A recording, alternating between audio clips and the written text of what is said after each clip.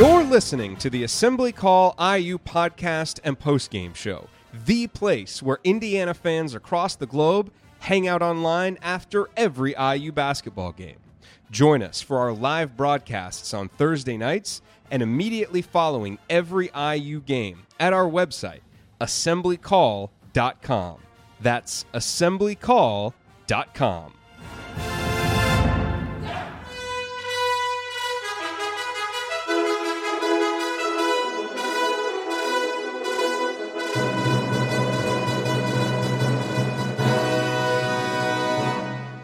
And welcome, Hoosier fans, to another disappointed episode of the Assembly Call. As tonight, your Indiana Hoosiers drop another one, their fifth straight, to the Northwestern Wildcats, 73-66. The Hoosiers are now 12-7, 3-5 in the conference, and searching for answers, desperate for a victory. This is a game in which Indiana fell behind by 15 points in the second half after another really, really tough start to the second half. But they did battle back, and they did show some fight and showed some energy and some enthusiasm and some toughness there late to battle back, which almost makes the result and the way that they played before that even worse, because you see that it's there, and you just don't know why it took getting down 15 points in a road game that you desperately needed to get that kind of effort. Because if you had played that way for the entire game, you never would have been down in the first place, and I have a feeling that frustration will be the through line for this show as we go through breaking it down tonight. I'm your host, Jared Morris. I'm here with Ryan Phillips and Andy Bottoms. We will break down this Indiana loss for you on this edition of the Assembly Call IU postgame show. But let's start this show how we start every show, and that is with our Hoosier Proud banner moment. And you know, the way that it looks right now, it's quite hard to envision any banners being hung this season for Indiana. So we certainly hope that the team can get things turned around, and there's still plenty of season to go. But, you know, games like this, you've lost 5 in a row, you start looking a little bit more to the future. And I think one good sign for the future tonight for Indiana was, you know, Rob Phinisee again, you know, looking a little bit more like himself. And once again, being a guy that came through in the clutch. Rob scored 7 of Indiana's final 10 points, and you can certainly point to some offensive neglect by not getting more shots for Juwan and Romeo down the stretch, so that is part of this. But Rob showed some different ways to score. He hit a nice step-back three, had a great drive into the lane where he got fouled. There probably should have been a couple others called. You know, the transition play that he had should have had a foul called there, so he did a nice job of creating contact. And then the dunk that he had down the lane, a great save by Romeo Langford and a great find. And Rob just elevates and slams it. I think kind of surprised everybody. Not quite sure that he had that level of athleticism, but it was nice to see. And you know, one of the big keys for this team early in the season, one of the reasons why they won so many close games was because Rob, time after time, would come through with big plays. And he certainly did his part down the stretch tonight. He is a guy who has proven himself to not be afraid to take the big shot, to be a guy who can step up. And that really helps, you know, having a third guy out there who's willing to do that with Romeo and Juwan when the defense gets tight. Unfortunately, tonight, it was too little, too late. It wasn't enough, but it was a good positive sign to see from Rob down the stretch. All right, tonight's Hoosier Proud banner moment brought to you, as always, by our friends at Hoosier Proud and Home Field. At homefieldapparel.com, you will find the comfiest and most unique licensed IU apparel that is available anywhere. At HoosierProud.com, you'll find great State of Indiana-themed apparel while sending 10% of your purchase to causes around Indiana like the Hoosier Veterans Assistance Foundation. Both brands were started by an IU grad, and all Hoosier Proud and Home Field apparel is designed and printed out of Indianapolis. And with Big Ten basketball in full swing, be sure to check out Home Field's IU Basketball Champions t-shirt. Reflect on better times. It features IU's 5 championship years, a feat that no other Big Ten school has accomplished. And, of course, the Tri-Blend hoodie with the Old Bison logo. It's as comfortable as a sweatshirt can be. The logo is really cool. You definitely can't go wrong with that one. Can a brother get some coupons? And, of course, you can. Don't forget to use the promo code ASSEMBLY at checkout for 15% off your order on either site. That is promo code ASSEMBLY at HoosierProud.com and HomeFieldApparel.com. Alrighty, it is time to move the ball, find the open man, and get some opening thoughts from the rest of our team. And let's start with Andy Bottoms. Andy, your Bottoms line on another tough Indiana loss. The stretch from the end of the first half where IU was outscored 15-4, I think, to close out the half. And then I believe basically over a 15-minute stretch of the game, IU got outscored 42-20 And during that time, Northwestern had 42 points in 24 possessions, which is 1.75 points per possession, which is god awful. And again, it was that late first half swoon that really, lost control of the game, and then they never took it back really at the beginning of the second. And I think that, as you said, the play down the stretch was good. They extended defensively. They started doing some different things on offense and got some better looks. But it's like you got to show that sense of urgency before you've dug yourself a 15-point hole against a team that came into the game with very little confidence based on how they had played in the Big Ten. And you get a shot in the arm from a guy who scored 6 points all year that comes in and is on fire, and IU continuously loses track of him defensively and really swung the momentum to them, and a guy who was probably barely on the scouting report. But again, it just felt like there for a while, Juwan tried to will them back in it, but somebody had to do that before it got to be, a 15-point game, whether that's players, coaches, everybody. The adjustments that were made on offense needed to be made at halftime and not 10 minutes into the second half when you couldn't score. Because the offense was really, really bad for a longer stretch than even that 7 minutes to close the first half. But IU had 4 points over probably the last probably close to 10 minutes of the first half. And so while you can point to the fact that adjustments were made and they seem to have a positive impact, it was really too little too late. And even defensively, IU only gave up. Now, part of this is just because Northwestern, IU got a lot of fouls and they made free throws. I mean, Northwestern made 2 field goals the last 12 minutes and 10 seconds of the game, and you lost by 7. So there's positive things that you did in the game, but you played so poorly during the one stretch, which seems to be, a trend with this team, that they just have a stretch where things really start to snowball. And there was a point in the first half when it seemed like that was going to happen, and they kind of got out of it. And then, but it did happen again, end of the first half, and really carried over into the second. And at that point, the game was all but lost because you just didn't leave yourself enough time to come back. So, again, really disappointing, what felt like that, lack of urgency.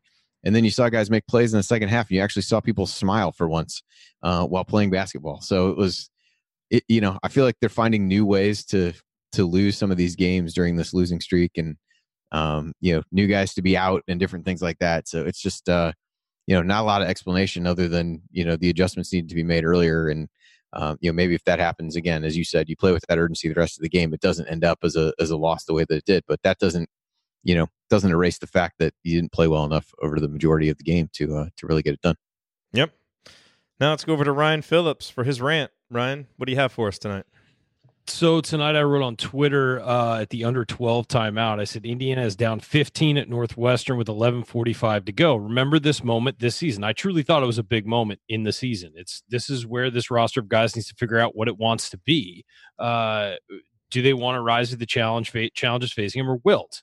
Who are they? And really, who are these guys? Like, what? I mean, is it just Romeo Langford and Juwan Morgan and nobody else? Or are there guys who can rise to the occasion? Now, over the last 10 minutes, I thought they played, kind of right after that, actually, that under 12 timeout. I don't know what Archie did, but they played. He read him your tweet.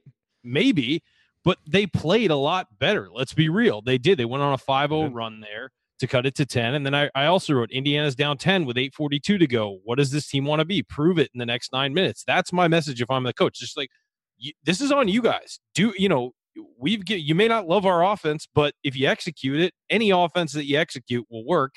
If you execute it, if you make some shots, if you do this, they can win this game. And they got close, and then there were, as always, it seems in this losing streak, when they do get it close, there are some boneheaded plays, and guys do dumb things. I mean, Justin Smith got a lob up at the rim. Indiana was, I think it was the 3-point game.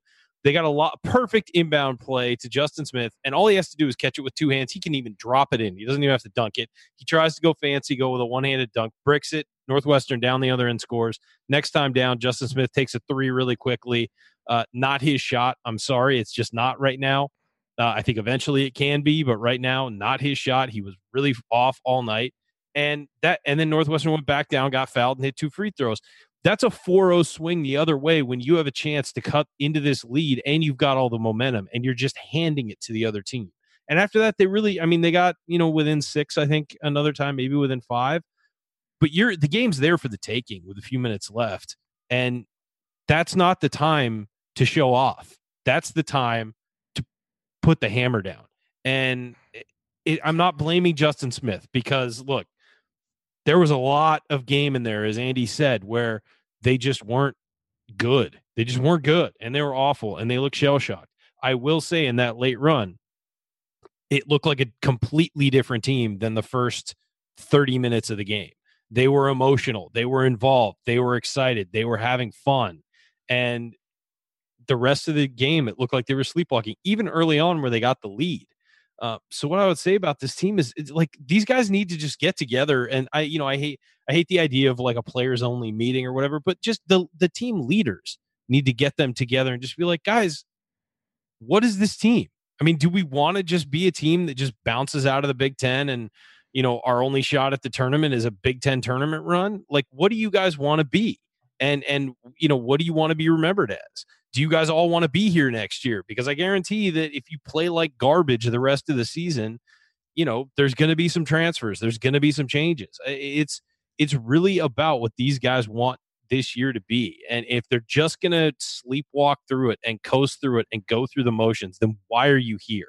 Why are you putting up with practice every day? Why are you putting up with early morning workouts and study hall hours and all that? If you're just going to sleepwalk through the game and just going to go through the motions. And I will also say one more thing that I'm sure we'll get into, but one more thing I want to talk about is if you're on the bench on this team and you're not playing, get your butt in the gym when you get back tonight and start shooting some threes, because somebody on this team needs to be able to knock down threes consistently. And if you do that, you will have a roster spot. I don't care if you're a walk-on.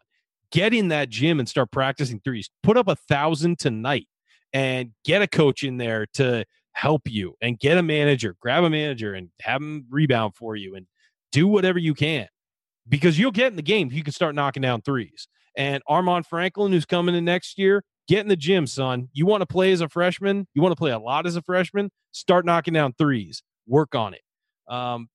Because right now you look at this number, and I know we'll get into numbers later, but 4 of 21 from 3 for Indiana. There were 4 of 20 against Purdue. 4 of 21 is 19%. Northwestern, 10 of 24. That's what, an 18-point swing right there? Indiana lost by 7. There you go. I mean, that's the difference in the game right there. There are differences in effort and all that other stuff, but strictly by the numbers, they got their butts kicked from the 3-point line. And again, that's happened several times this year. Again, that's the reason for that's an easy reason to point to for the loss.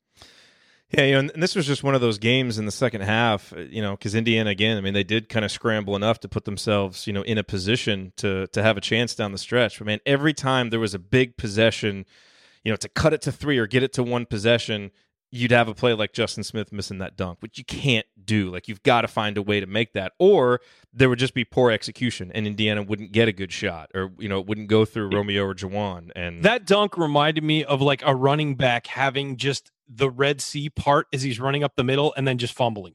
Like, with nobody around. I mean, It was just – it's so easy right there for a guy like Justin to just get up, catch the ball, and you don't even have to dunk it. Just I realized what he was trying to do. He was trying to blow the roof off the place, because there's probably more IU fans than Northwestern fans in that building.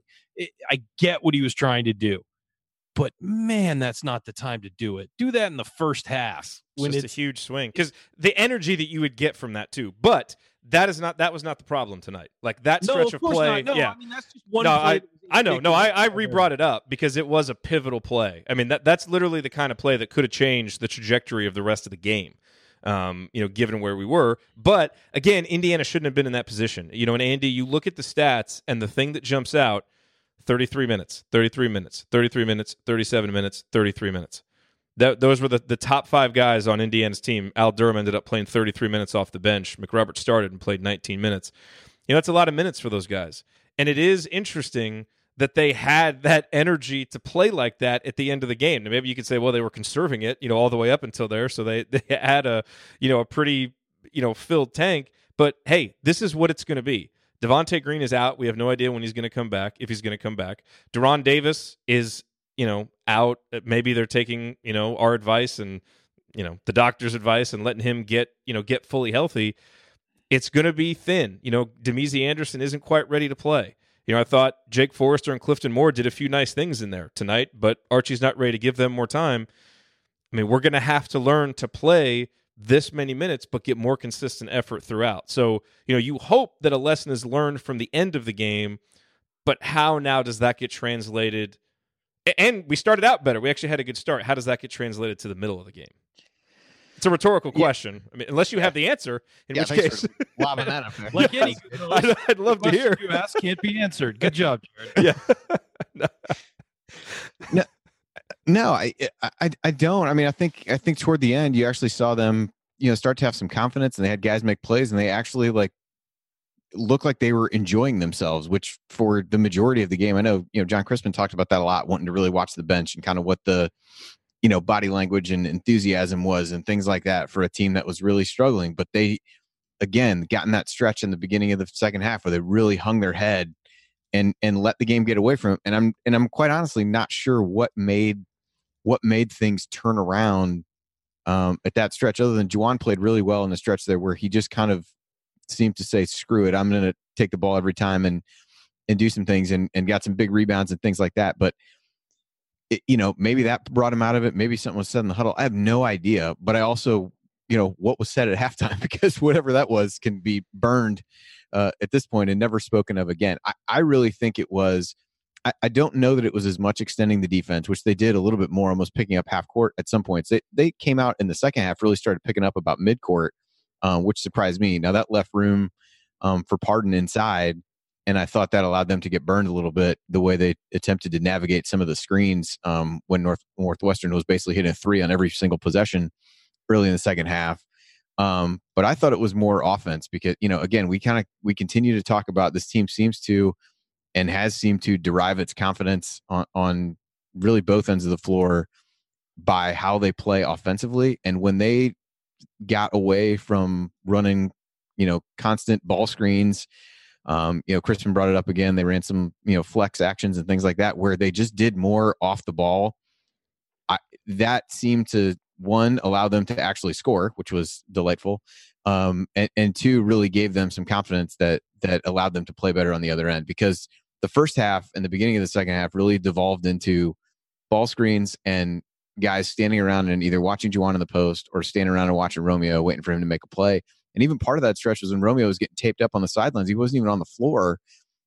And I thought some of that was, it became a little bit more like, I don't, do I need to defer to this guy? Can I, should I take this shot? Should it go to this guy? Not saying this team is better when Romeo's not on the floor, but for that stretch there, they really made a run when they ran different things offensively. And then that spurred some confidence on the defensive end. But, if you can't, so we'll see, what they come out and run offensively. If they come out against Michigan and try to run a bunch of ball screens, then I'll probably be hurling things at my TV. But I thought that was a big difference because it allowed them to get some confidence and actually look like they were having fun. But, unfortunately, defense has to be fun at some point, and you can't let a guy come off the bench and continuously lose him when he's the only guy making shots, and Northwestern starts running plays for a guy who's scored 6 points on the season coming into the game. I realize that's unforeseen, but once he's, completely torching you, to help off of him repeatedly was borderline ridiculous. So yeah, what happened late when they actually pressured him? He stepped out of bounds. He had no idea what to do, and somebody got up on him because he couldn't put the ball on the floor. No kidding. But you can't wait till he makes 6 threes and you foul him on another one to change your defensive approach on him either. So this is what makes it so frustrating, because they did things well, but they were so bad during the stretch that they were bad that you almost have to pinch yourself and circle back to say, like, okay, well, I can't give you credit for playing well because you played so bad during the other stretch. So we'll just try to keep each other honest in that part. But I thought I thought scoring and really getting some momentum offensively was really the big thing, because that at least stemmed the tide a little bit. They got some stops and strung things together, and that seemed to me to happen. Somebody have to go back and look and figure out when they really did start doing some things differently offensively, but it seemed to be right around the time that the game turned. Nice comment in the chat here from Michael. I will follow this team through the pit of hell like the early Lean Crean years. Not a sentiment I thought that we would be reading at this point in the season, but I credit Michael for his dogged determination to stick with the team through these tough times. At the risk of going back to the well on the Christmas vacation quotes, look around you, Helen. We're at the threshold of hell. And on that note, coming up as we continue our breakdown of Indiana's loss to Northwestern, I will point out tonight's meaningful moment you might have missed, and then we will go inside the numbers to highlight the most important statistical notes from the game. You are listening to the Assembly Call. Stick with us.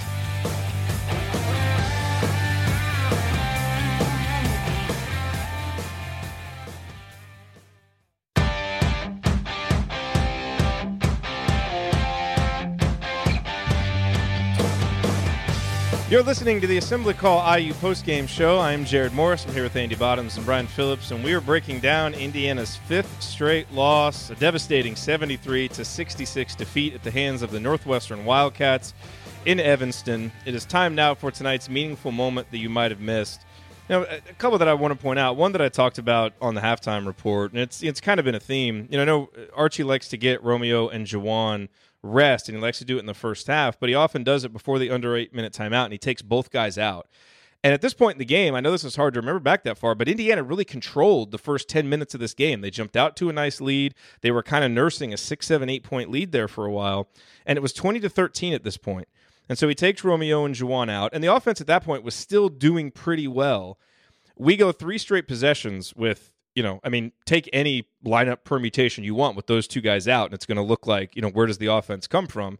And there wasn't any offense. 3 straight possessions, we don't score, and it kind of set the stage for the offensive doldrums that were to come. Now, I don't know if those 3 possessions got us out of rhythm. I'm not going to try and extrapolate it that far, but what I do know is that point in the game, I know you want to get those guys rest, but it also feels like a time to kind of step on Northwestern's throat a little bit, make sure that you keep that advantage, and I just don't like taking both of those guys out when we're struggling so much offensively.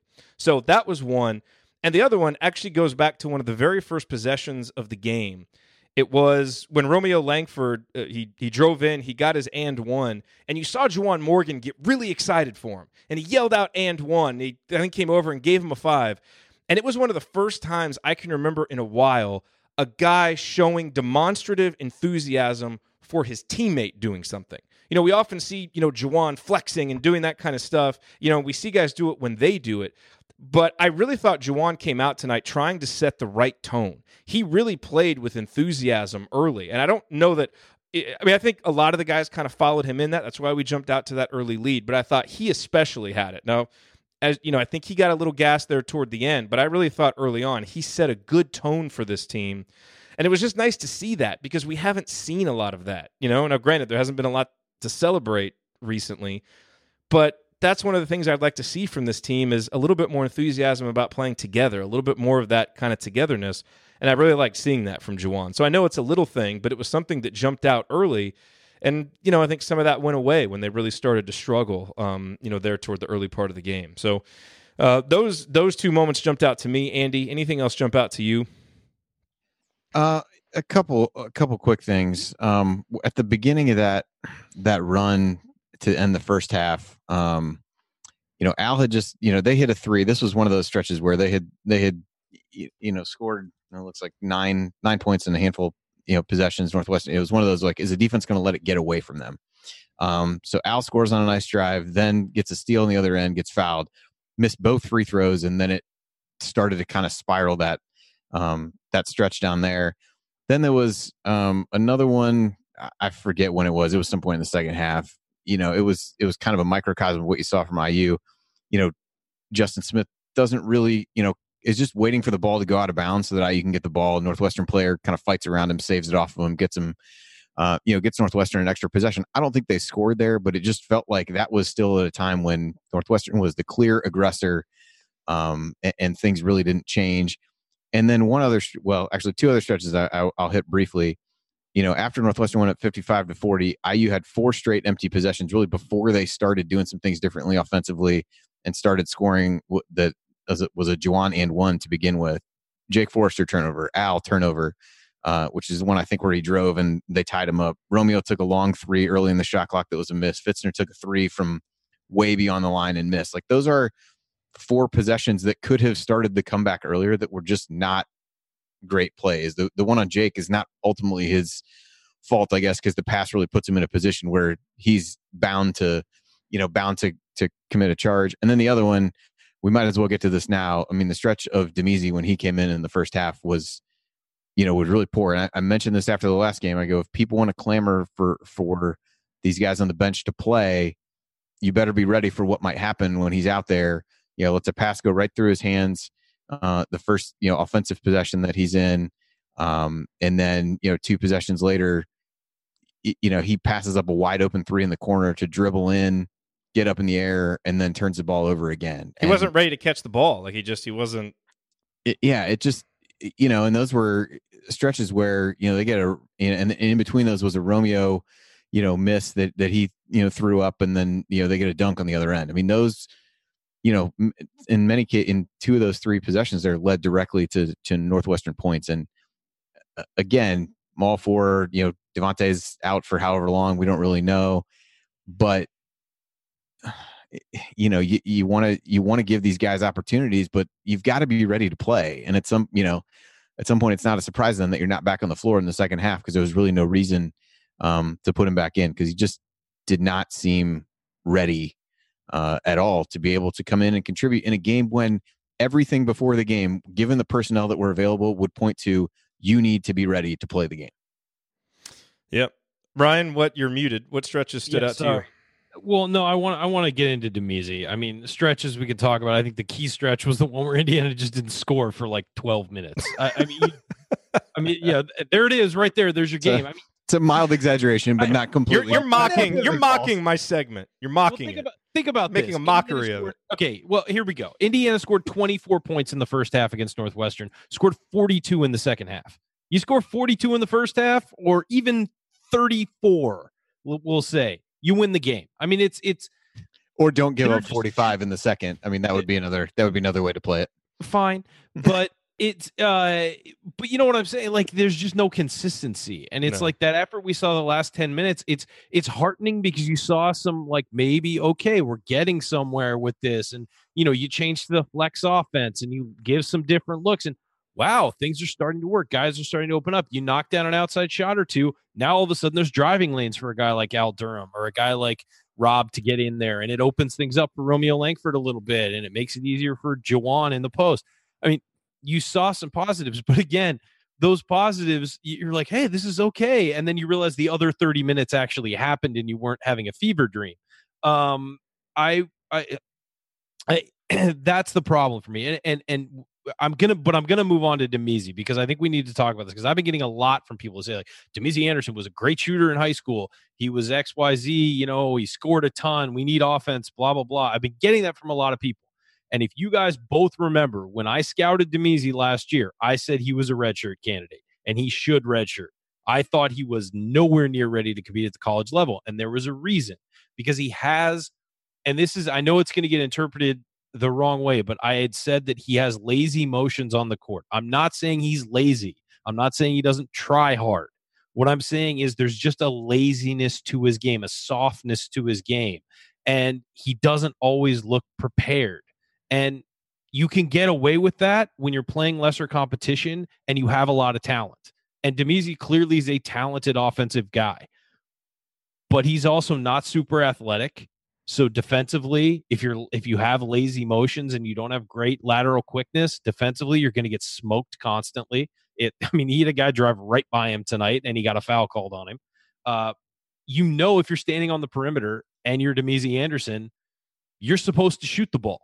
And you were right, Jared. There was a pass that came to him where he just wasn't even ready for the pass. It's like, dude, you're standing beyond the 3-point line. If he can't turn that into a 3-point attempt, he can't be on the court. Exactly. That's what he's there for. That's the whole thing. And then, so he wasn't ready to catch it.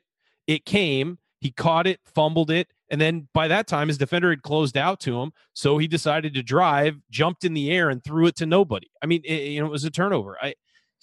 A guy like that is very talented as far as scoring points. But I said a year ago, this is a guy who will not play. His freshman year, I predicted he, even more so than Jake Forrester, I thought he'd be a redshirt candidate because of that. There's a lot he needs to work on, and people have been clamoring for him because he can shoot. or he could shoot in high school. And he's just a guy who needs more development time. He needs to get more athletic. He needs to get in the gym and work out and, be more demonstrative with his movements and all of that stuff. And we saw it tonight. This was a perfect opportunity. IU has been struggling to score, been struggling to shoot threes, been struggling with, just the offense in general. And he's a guy who, if you had to put him on a scale, his one way or the other, he leans way towards offense instead of defense. There's an injured guy who gets a lot of minutes, sometimes starter in Devontae Green, or not injured, but suspended guy.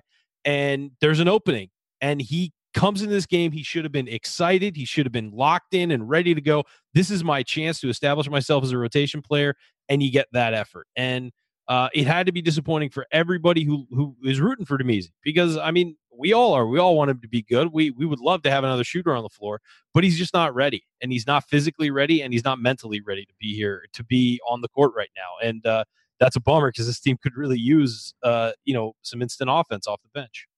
Well, and one thing kind of along those lines, even at the beginning of the game, Zach passed up a few open looks within the first few minutes of the game, and Archie took him out, and it was kind of surprising. We can all debate whether him taking a lot of shots is a good thing. Probably in the long run, it isn't. But he seemed so willing to pull the trigger against Purdue, even made those couple late.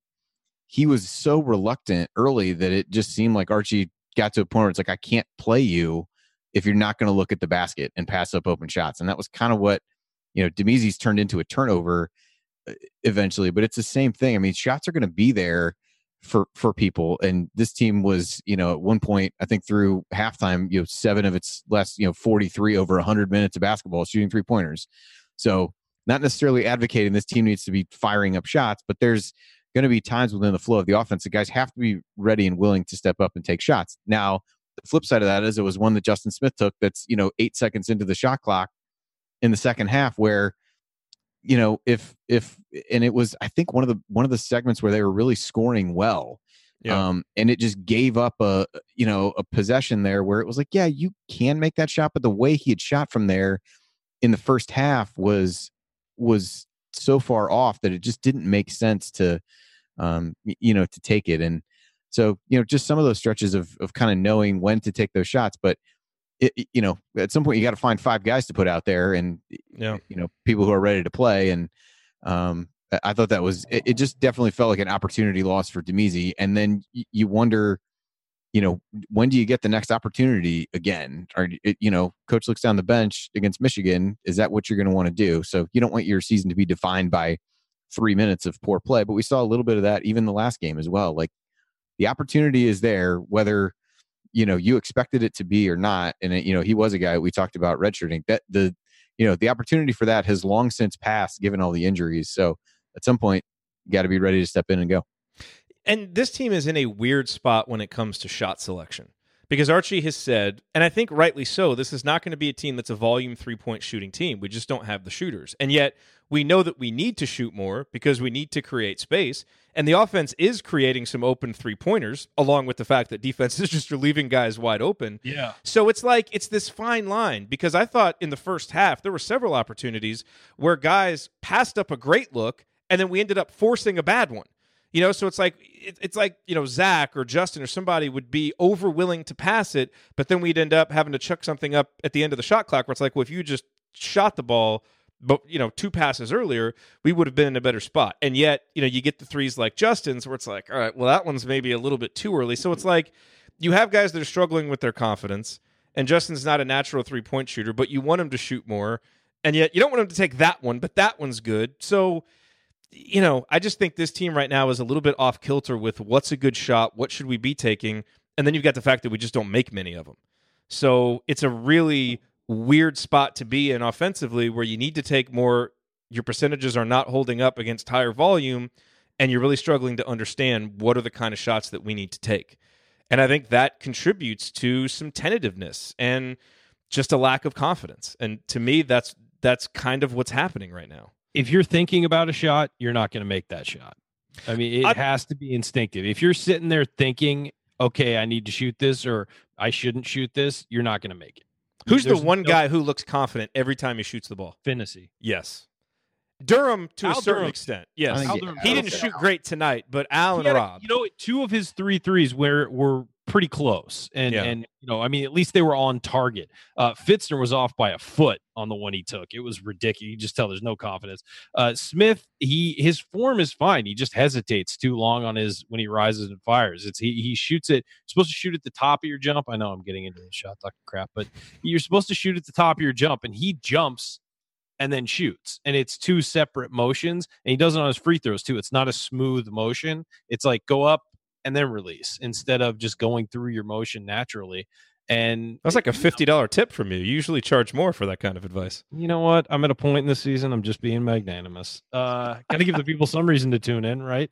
And McRoberts is the same way. It just doesn't look natural at all, and it doesn't look fluid. And I think Romeo's shot, it looks fluid, but they just aren't going in. And I think some of that is just he's not there yet as a 3-point shooter. He's probably a guy who has been a driver his whole life because he's been able to get whatever he wants when he drives. Why would he take threes? And he's a shot maker from inside the 3-point line. Outside the 3-point line, he needs some work. He made some mid-range. Got back to making his free throws tonight. And and that's fine. Look, if we're going to go in on Romeo, I just 4 for 10.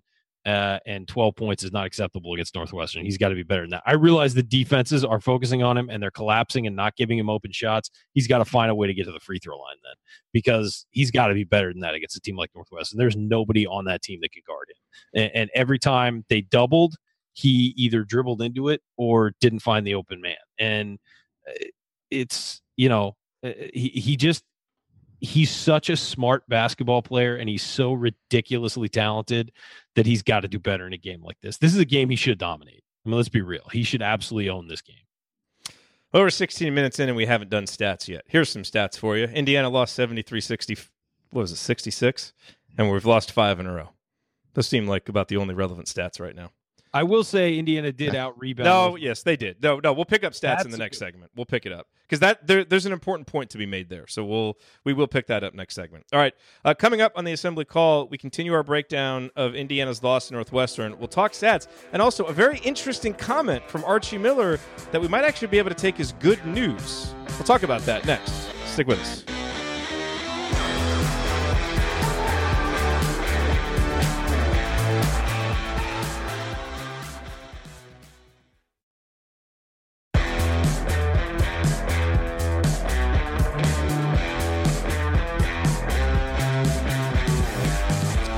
You're listening to the Assembly Call IU postgame show. Catch us live immediately following every IU basketball game, plus every Thursday night at our website, assemblycall.com. And while you're there, make sure that you sign up for our free IU Hoops email newsletter. Over 6,000 of your fellow IU fans are subscribed. It will make you a smarter and more well-informed IU fan. I am Jared Morris. I'm here with Andy Bottoms and Ryan Phillips, and we're up late breaking down another Indiana loss. The Hoosiers fall in Evanston 73-66. So that's just a couple stats I think that are worth mentioning. Rebounding has been a big issue for this team. And Archie talked about it with Fish, on the pregame show. That's been a big, big key for them, a big focus. Well, tonight, Indiana really did a nice job on the glass. They got 14 offensive rebounds themselves, and Northwestern only got 5. So, Indiana, they gave themselves some extra chances. They kept Northwestern from getting extra chances. The Hoosiers scored 17 second-chance points. Northwestern only got 3. Jawan and Justin were very good on the glass. Romeo did a nice job rebounding from the guard spot. He had 6. So that was nice to see. And, again, you kind of look for, is this team kind of on the same page with its head coach? And it's tough because we don't know exactly what they're trying to do offensively. So at times it's hard to judge that. But on some of these keys that they really wanted to get to coming into this game, like the rebounding, they really did a nice job with it. So, on a night where there aren't too many positives to point to, the rebounding number was good. The assist number overall, given the amount of buckets they had, 15 assists on 23 buckets, that's a pretty good number. But obviously the volume of baskets they were able to get just wasn't good enough. But the rate is something that you would take if you could extrapolate that out over some more makes. Andy, any other numbers that stood out to you? I mean, turnovers, IU had 13, Northwestern only had 5. Neither team actually, for as well as Northwestern shot during that one stretch, I mean, for the game, they shot less than 40% from the floor, which actually suggests they shot worse from 2-point range than they did from 3-point range, which is insane. But I mean, they, like I said, they made 2 field goals the last 12-10, but they had a free throw rate of over 100 in the second half. They got 27 free throw attempts. That's insane. They were 19 of 27 in the second half alone. Yeah, they shot 2 free throws some of those in the were first late, half, and but some of those were late. IU's fouling. IU actually shot well from the line, so of course that worked out. But I mean, 4 of 21 from 3 for IU, only 38% from the floor. I mean, if you look down the individual shooting numbers, it's brutal. I mean, only 2 guys were shot at least 50% from the floor. One of those was Fitzner, who was 1 of 2. The other was Al Durham, who was 4 of 7. Juwan was close, 7 of 15.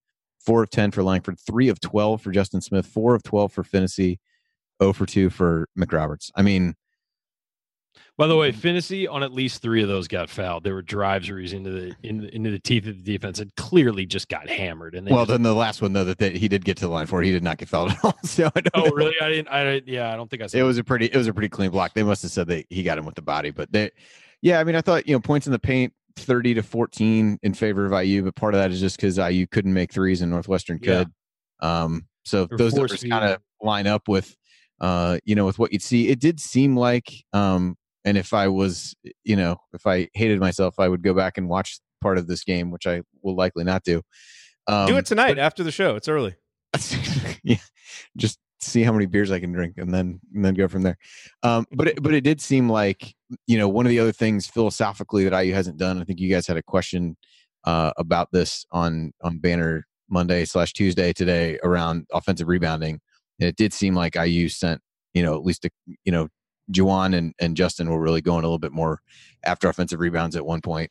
Maybe it just turned into the Costanza, if doing the opposite of every instinct I have is right, then that is the way to go. And IU just completely changed up what they were doing on the offensive end. So I don't know. It'll be interesting to see whether that's an aberration over the course of this game based on personnel and different things like that. But that's definitely different philosophically from what they've done, and thought it was interesting just because I know you guys had that question earlier. With the it's not like Northwestern has a big dominant guy on the glass, so this is the kind of game where it would make sense. Yeah, they're not a good rebounding team. Also, no shortage of missed shots for IU to go after, so that also helps. But out rebounding Northwestern 44-29. That's pretty pronounced. So I have to give him credit for doing that. I mean, the problem is that with all those missed shots, they weren't able to create fast break opportunities. I mean, they had 4 fast break points. That's and Northwestern had turnover 8 block shots too. That's unbelievable. Yeah, some of those were fouls. And and the defensive turnover number is an issue because when this team was playing well early in the season, we were forcing turnovers. And and we picked up the pressure late again. So I don't know if maybe you're a little scared to have your guards really pressuring the ball too much because especially without Devontae. I mean, you could not afford any of those guys to get in foul trouble. Of course they didn't. Well, I guess Romeo had 4, but Rob only had 1. Durham ended up getting 3. But I mean, we're kind of at the point in the season where we may have to do some of those things that maybe Archie didn't want to do in an ideal world, but he has not been dealt an ideal hand this year. Nope. So maybe we have to go to the offensive glass more than we want to. And maybe we give up a little bit more defensively, but we have to squeeze out some more offensive efficiency. Maybe we've got to pick up a little bit more and extend the defense a little bit more. Maybe that'll tire guys out and pick up fouls, but you know what? We're going to have to maybe throw caution to the wind a little bit or pitch the ideal game plan to try and change things up and figure things out and just manufacture some opportunities to get some easy points. So, look, we're spitballing here and, we don't have the answers, but, the things that we've been doing haven't been working, and maybe that's, again, as you try and look for something to grasp onto to give you some level of hope as you move forward, because there's still a lot of season to play. Maybe the adjustments we saw late in this game shows that the stubbornness that has defined some of this early play in Big Ten is starting to erode as the realization hits that, look, we just got to find any way to scratch, claw, fight our way to points, in these games.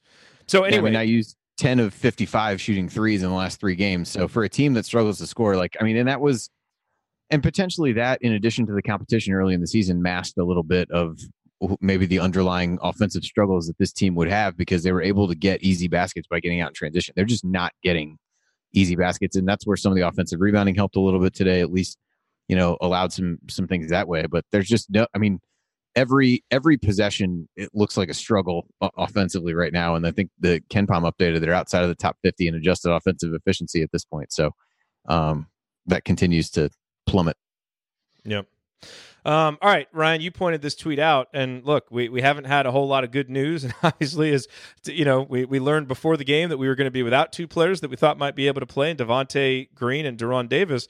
But we've gotten some good news on Race Thompson that I don't think anybody was really expecting. There is not one person I talked to with knowledge of this that didn't think that he was out for the whole year. I mean, that has been what people have been talking about with Race, and he dressed tonight. He was out there in warmups. And Zach Osterman tweeted, Archie Miller says, we'll see when asked how close Race Thompson is back to being full go. Says he's been cleared recently, wasn't available tonight, but is progressing. Quote, I wouldn't be surprised if we go with Race a little bit here down the stretch. Now, how much can you expect from a guy who hasn't been able to practice and play? How long will it take him to get going? I don't know. At this point, I don't care. It's past midnight. We've lost 5 games in a row. I want some good news, and this qualifies. And I'm just happy for him that he's been cleared and might be able to get back on the court and salvage something of this season, because that has to be, just awful to go through, dealing with a concussion and not being able to play. So that's some good news, Ryan, that who knows, maybe it'll turn into another productive body on the court as well. It's huge. I mean, I expected Race Thompson to be a top 7 rotation guy this year, based on what I saw in high school, what I saw physically from him, and then what we saw in brief stretches. In that, I mean, the only thing we got an eye on was Hoosier Hysteria. But he's a guy I expected to be a top 7 guy, be a guy who could come in and spell Juwan Morgan and not create a hole at the center of the team. He's a guy who can do some inside-out stuff. He's a guy who can play defense.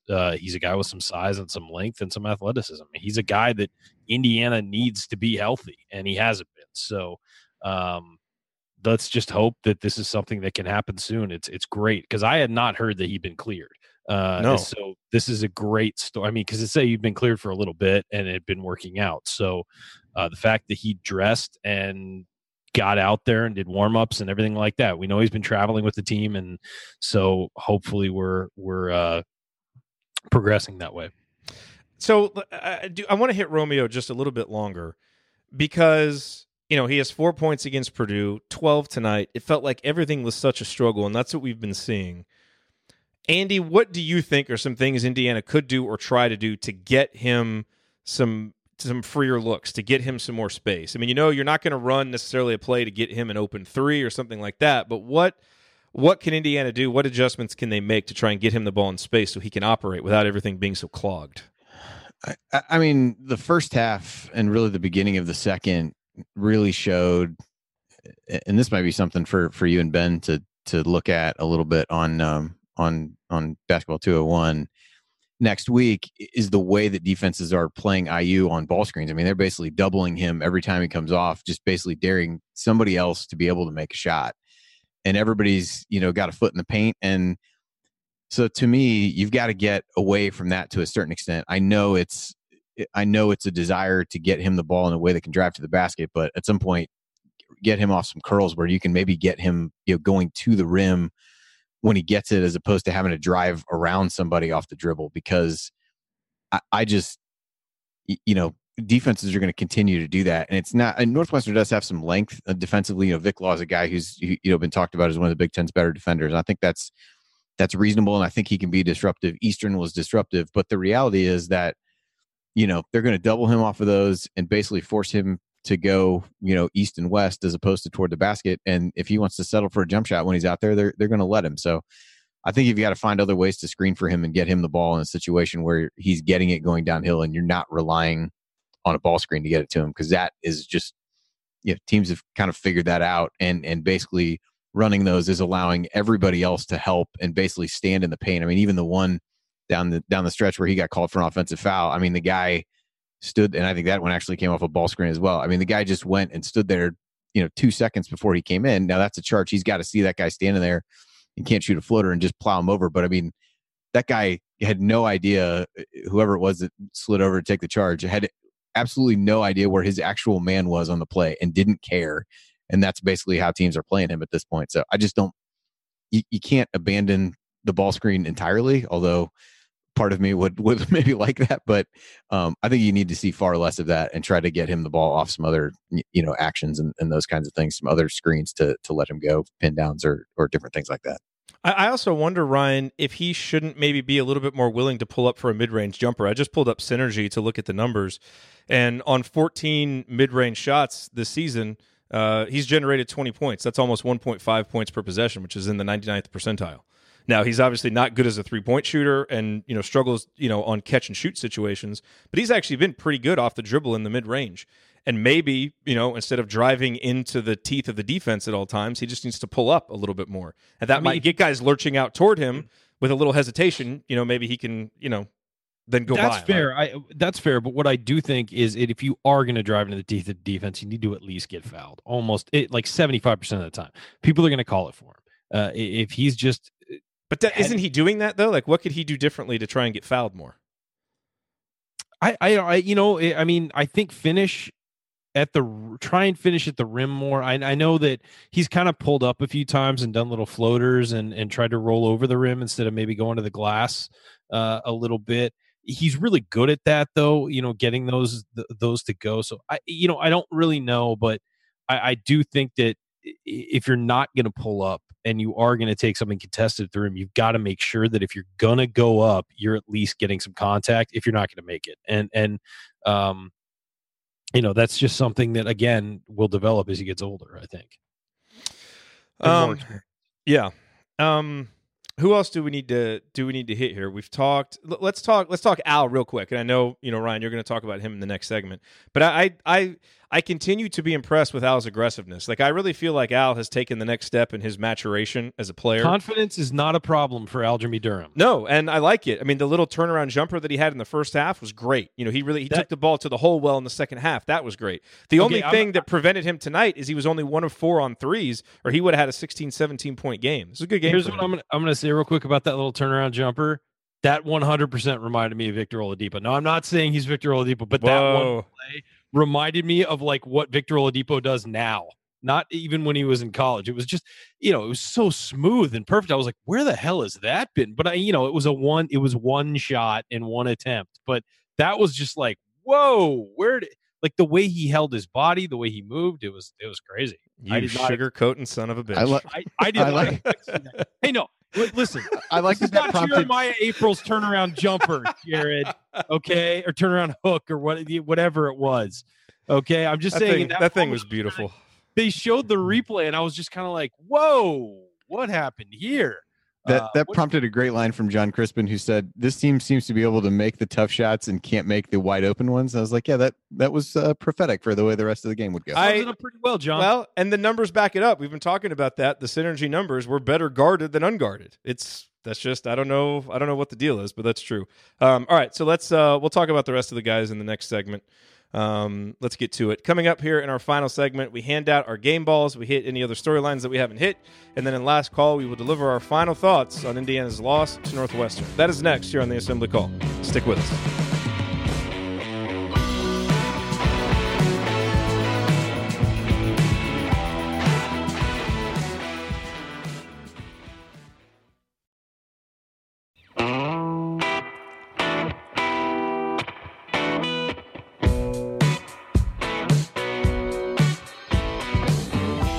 You're listening to the Assembly Call IU Postgame Show. I'm Jared Morris here with Andy Bottoms and Ryan Phillips, and we are wrapping up our breakdown of Indiana's 73-66 loss to Northwestern as the Hoosiers fall to 12-7 and 3-5 overall in the conference, with several more very, very difficult games coming up. So no relief in sight right now for Indiana. But guys, let's get to our game ball picks here to start. Ryan, why don't you lead off, since you've already told us in the chat who you're choosing? It's Al Durham. I thought he had the best game of anyone. I thought he played a full whatever. I mean, he played 33 minutes, but he gave a full 40-minute effort. I thought on both ends. I thought he played very well defensively, was very involved, was not screwing up, was mentally in the game. He came off the bench, which he's only done 3 times this year, but he was locked in and he was ready to go. And he took his shots with confidence. He went hard at the hoop. The only complaint I have about his game is that he missed 3 free throws. He was 2 of 5.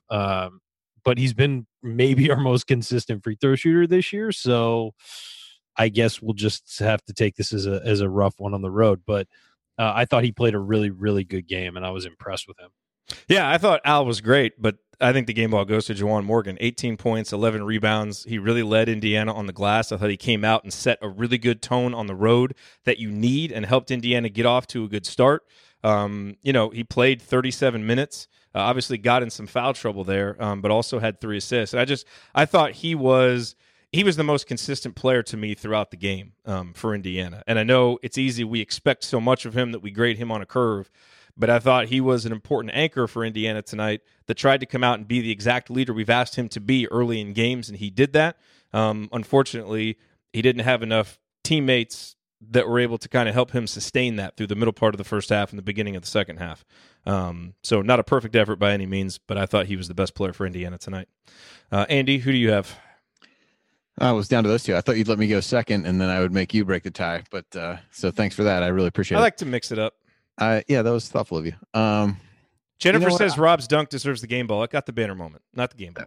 That was solid. I'm going to say Al. I think the points on.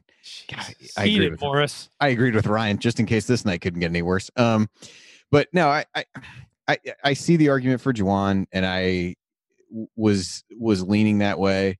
But I think as you look forward for.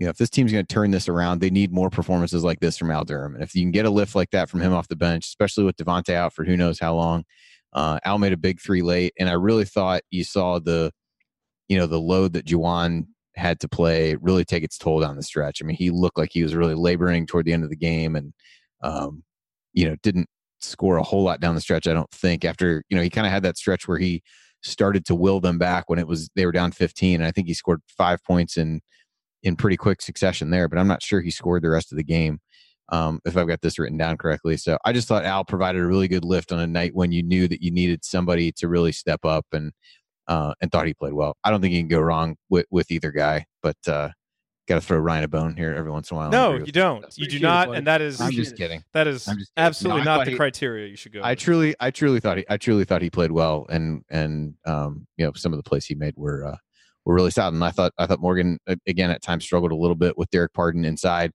and with IU extending the defense the way they did. I thought they set him up to struggle a little bit because nobody was close enough to come and help.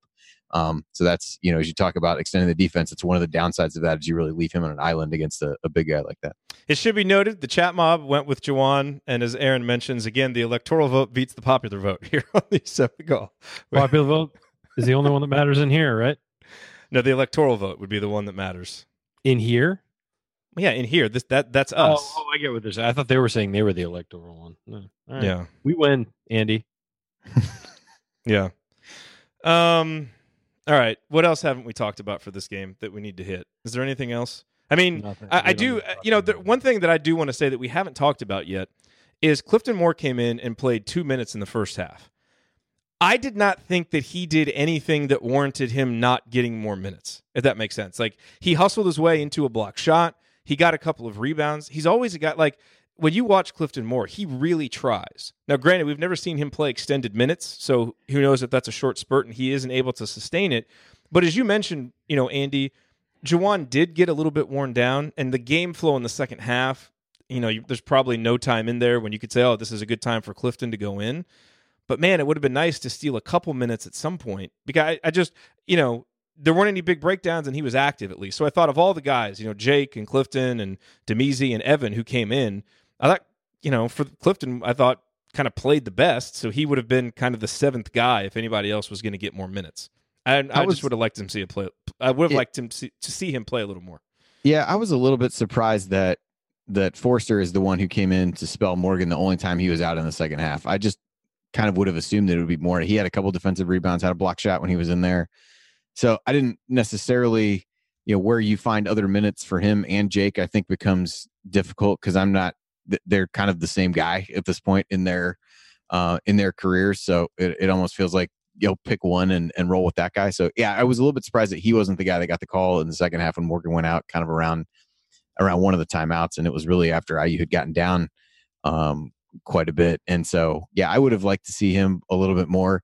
I think the challenge in this particular game was you pretty much had to bring him in for Juwan because you wouldn't, then one of them has to apparently, chase Falzon around screens, that nobody saw just because of the way Northwestern plays with, kind of the 4-round-1 with Pardon inside. So if you weren't putting him in for Juwan, there really wasn't an argument to be made to say, hey, let's go put him in for Justin and then have Juwan go chase somebody around screens. That doesn't really do a whole lot to get him rest. But I would agree. I thought he probably earned another chance to get the minutes in the second half when Juwan went out. Yeah, I'm not saying it's the difference in the game or anything, but no, definitely not. No, I mean, I've been critical of him, but I've thought that the last couple times he's come in there, the obvious kind of mess ups have been minimized, and I really appreciate his willingness to try. For a team that it seems like there's been these ebbs and flows of effort and seeming to play with enthusiasm, I feel like he kind of gets out there and appreciates the minutes he gets, and really tries to do something with them. So, just wanted to throw that out there for Clifton. All right. So let's see. Coming up here, we've got Assembly Call Radio on Thursday, so we've got plenty to talk about for that. And then the Michigan game is Friday, right? Yes. I think it's 6:30. 6:30 Eastern. Boy, that is going to be an interesting game to see what the arena is like. It's kind of a weird early start on a Friday, which would kind of lead you to believe it'll be a little bit of a late arriving crowd. You've got a team that's lost 5 games in a row. Obviously, there's a portion of folks that are not following the team into the depths of hell, like our commenter Michael talked about earlier. What do you expect from the Simon Scott Assembly Hall Arena on Friday? Will it be just jazzed up, crazy, ready to take on the challenge of Michigan, or is this going to be a subdued, lackluster crowd? What do you guys think? I don't really know. I don't know what to expect. If it is a subdued crowd, Indiana is screwed. They need the crowd. I would have to think that we'll rise to the occasion, even with really the 5-game losing streak. I will. I don't think I will be on that post-game show. Just FYI, but I would love to be. But I have some radio duties in San Diego, so I may miss it. But I know that the assembled group here will be raucous no matter what happens. We will be Andy, are you going to be here for that? Yes, I will. I will be here for that. Okay, very nice. All right, well, I guess we'll wait and see what the arena will be like, but we certainly need it to be, because Michigan is beatable. Like that, I mean, at our place, I mean, they are really, really good, and it would take a great effort from us. But that would be exactly the kind of thing if they can take these final 10 minutes and. I mean, whatever. You know what? I sound like a broken record saying that. Don't do that to yourself. No, I know. Let's see it first, because we can say that every game. Oh, well, this 4-minute stretch, they played really well. Play like that for 40 minutes. Yeah, duh. Now we just need to see it. Anyway. Yeah, I mean, look, Michigan almost lost at home to Minnesota tonight, so there's certainly, this is when you want to get them. They're vulnerable. Yeah, they're beatable. The question is, are we winnable?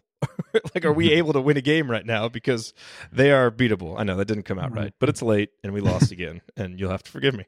All right, you're listening to the Assembly Call IU Postgame Show. Remember that because you're an Assembly Call listener, you get 15% off your entire order at HoosierProud.com and HomefieldApparel.com. So if you want officially licensed IU gear, go to HomefieldApparel.com. And if you want one of our Assembly Call logo T-shirts or one of Hoosier Proud's unique Indiana-inspired designs, visit HoosierProud.com. On both sites, use the promo code ASSEMBLY at checkout for 15% off your entire order. All right, guys, it's time for last call. Andy, since you are in the later time zone, you get to go first. So nice of you. It's hard not to get into the place of where you just started to veer of, well, if they can play with this energy. I mean, but then you kind of need to, and I joked about this earlier, like we have to circle ourselves back to, like, we haven't seen that in the better part of a month, quite frankly. And you could see a little bit of it early in, some of the non-conference games where they, came out lax and let themselves get behind and then tried to play their way back into the game and won a lot of those close games and beat some good teams doing that. But the reality is, at this point, I mean, this team is who they've shown themselves to be over these last 5 games, where they're inconsistent and they have been unable to consistently bring the effort needed to be able to win Big Ten basketball games. And until we see otherwise, I don't think there's any other lens through which you can view the team other than that. And what it takes for them to realize and to play with the energy that they need to, and that they've shown only in brief spurts, I don't know what that wake up call is, because you would like to think that it would have come already. But what you heard tonight was a team whose coach still felt like he needed to basically coach them through defensive possessions from the other end of the floor when the mic is picking that up of literally every cut, every pass, every contest. You could hear him essentially telling guys what to do. Like he can't be the one to do that. And there's criticism, to be laid on him for the fact that they need to do that at this point. But you're 20 games into the season and your coach is literally trying to drag you through the possession defensively. You had reached that far into the depths of hell, or whatever we're calling it at this point. And that is alarming, to be able, but I thought that, the mic picking that up, it's not like the Penn State crowd where the mic picking up, noise near the announcers makes you want to scream into a pillow. This was revealing to me of, and I meant to bring it up earlier, I don't know what made me think of it, as we were starting into this, but that's pretty revealing for where this team is, that they're fragile and lack confidence in a way that the coach feels that that's necessary. And maybe it actually is. So, what needs to happen to pull themselves out of that? I don't really know. Maybe you saw a glimmer of that, but I'm not going to believe it until we see it more sustained. And hopefully that comes Friday night. Maybe it comes a game after that. Maybe it comes never. But right now it's hard to view the team any way other than that. Well said. Brian, last call. Can we just end this losing streak already? I mean, seriously. The fan base is tearing itself apart. People hate each other. The players don't look like they're having any fun. Guys, please, this is my plea to the players. Beat Michigan. Please just beat Michigan. I would be so happy if you just beat Michigan. Maybe you need to send more coach tweets like you did in the second half. Maybe that's the problem. They respond to you. I'll you know what? I'll write up a little pregame speech tweet and I'll post that before the Michigan game. Keep an eye out for that. Okay.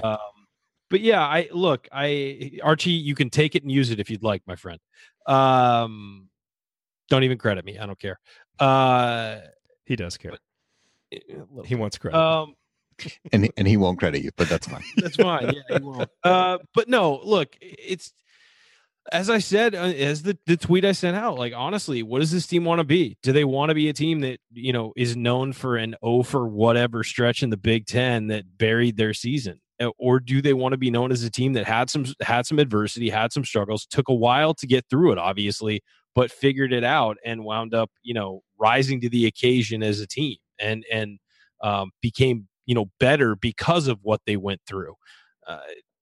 This team the players just have to decide what they want. And if I'm Juwan Morgan, if I'm Zach McRoberts, I'm not being passive about this. This is my last chance to play for IU. I'm not being passive about this. I'm getting everybody together. When we get home, we're going to the facility and we're talking. And we're just going to say, look, guys, this is where we're at. There's nothing you can do. You can look back and think of these last 5 games and think, God, we had so many missed opportunities. We had X, Y, Z, as we mentioned, the Justin Smith dunk and this.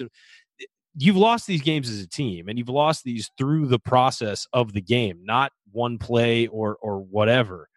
So they need to sit down and talk about, hey, if we all get on the same page and we don't make these boneheaded plays, whoever it is, don't make these boneheaded plays at certain times, and we keep the momentum we get when we get it. If we stop suffering these huge, long droughts, if we can just all kind of be on the same page, there's enough talent on this team to overcome injuries, a lack of depth, the fact that we can't shoot threes, like all that stuff. They were overcoming that for a while. They just ran out of steam. It's just time for them to figure out how they can improve on that and how they can get back to doing what they were doing and being successful at it. And it's not going to take one guy. It's going to take the entire roster kind of banding together and lifting each other up. Another encouraging thing we saw tonight, I mean, I'm not happy about the loss. Nobody is. We haven't, made this sound like we're happy or it's a good time. But another encouraging thing was seeing the bench interact, which we haven't seen in a while. They were every single play. They were involved. They were cheering on their teammates. I mean, it's stuff like that you need to see from a team, and you need these guys to just get back to having fun playing basketball. Right now, it looks like they're in stretches. It just looks like they don't even want to be there. And I don't think that's the truth. I think that they just are worn down by the criticism, worn down by, mentally worn down, physically worn down. And I think it's just they need some good news and they need something good to happen. Beating Michigan at home on Friday would be a good thing to happen. So that's what I'll say is, guys, go out and just kick the tires off of Michigan. I don't care what you have to do. Play up to your ability and kick the doors off of them and send them back to Ann Arbor unhappy. I just think we're exhausted from how hard it is to score points. It's hard to play basketball and have a lot of fun when you're not scoring points. And here's a stat to send you off to bed with positive thoughts from Zane Pirelli. The last time Indiana made 4 or fewer three-pointers in 3 straight games, what season? Do you want to wager a guess, Andy? What season? The last time, 4 or fewer three-pointers. It's during Assembly Call. We were doing a show. I can only assume it's the Vonleh season. I forget what year that is, but 2014. Oh, yes. Was it 13-14 or 14-15? 13-14. Okay, so 2013. 13-14. Yes. 4 of 18, 4 of 10, 3 of 12. Performances. Yes, and the Hoosiers currently in the midst, I think one of you guys mentioned this, of a 10 for 55 three-point stretch over the past 3 games. You know, I mean, part of the enthusiasm and the excitement comes from being able to score, and Indiana's going to have to unlock that somehow. They're either going to have to start making shots or just figuring out a way to manufacture more points. There's no question about it. Because they've got to be able to score, and they've got to be able to score in easier ways, and they've been able to do it right now to get this thing turned around. But I think we all, look, 5 losses. There's not a ton to say. I think you guys summed it up very well. Indiana, tonight was a huge opportunity. It was a big challenge, but it was a huge opportunity to be able to get a win. Indiana didn't. One thing I'm going to tease for Thursday night is, Archie Miller, when he took over at Dayton, it was not like a straight line to success. It took him a few years to get going. And in their 3rd season, they had a stretch of play somewhat like this. And they were able to turn that around. And I think that story and some of the things that they kind of said about it, reflecting back on it, are interesting. And something that, I know, people have been critical or wondering if he has answers offensively and all of these things. But he's been through a situation like this before. Not at the level of Indiana, obviously. It'll be interesting to see if he is able to take any of the lessons that they learned there, apply them here, and get things turned around. Because this team can win games. They've still got a lot of winnable games ahead of them. They've still got enough heft on that NCAA tournament resume that if they can get going and get some wins, all is definitely not lost, even though it feels like we're in the depths of hell, as you guys talked about. But the turnaround has to come fast. We're running out of margin for error. The wins have to start coming. And really, they need to start on Friday. So that'll do it for us on this edition of the Assembly Call IU Postgame Show. If you want to see us do the show live and be part of the live chat, make sure that you subscribe to our YouTube channel, youtube.com/assemblycall. You can also subscribe to our podcast by searching for Assembly Call wherever you listen to podcasts. And don't forget to go to assemblycall.com or text IU to 66866 to join our free email newsletter. Thank you for listening to the show. We'll be back to talk IU hoops again with you on Thursday night and Friday after IU Michigan. Until then, keep your elbows in and your eyes on the rim, and make shots. And go Hoosiers. Thank everybody for coming out. All right, I got to get out of here, folks. Thank you. Thank you for being here and for listening to this episode of the Assembly Call. We appreciate it. And we really do rely on the support of audience members like you to keep our show going and to keep growing. And so we have set up a page on our website at assemblycall.com/support that lists 5 ways that you can support the Assembly Call. And we encourage you to choose whichever method is the easiest and most convenient for you. One of the methods is donating, and so many of you have donated, and we appreciate it so much. On that page, you can choose a monthly recurring donation or an annual recurring donation or just a one-time donation, whatever works for you. And if you don't want to donate, another way to support the show is you can use our affiliate URLs, iutickets.shop or iustore.shop when you're going to shop for tickets or gear, and we will get paid a small commission when you use those links. But however you support the show, we appreciate it. Thank you. For the ones who know safety isn't a catchphrase, it's a culture. And the ones who help make sure everyone makes it home safe. For the safety-minded who watch everyone's backs, Grainger offers supplies and solutions for every industry, as well as safety assessments and training to keep your facilities safe and your people safer. Call, click Grainger.com, or just stop by. Grainger, for the ones who get it done. Sticky notes, email alerts, A string around your finger. They're just not big enough. So here's a big reminder from the California Lottery. Tonight's Mega Millions jackpot is over $250 million. Whew. Play now. Please play responsibly. Must be 18 years or older to purchase player client.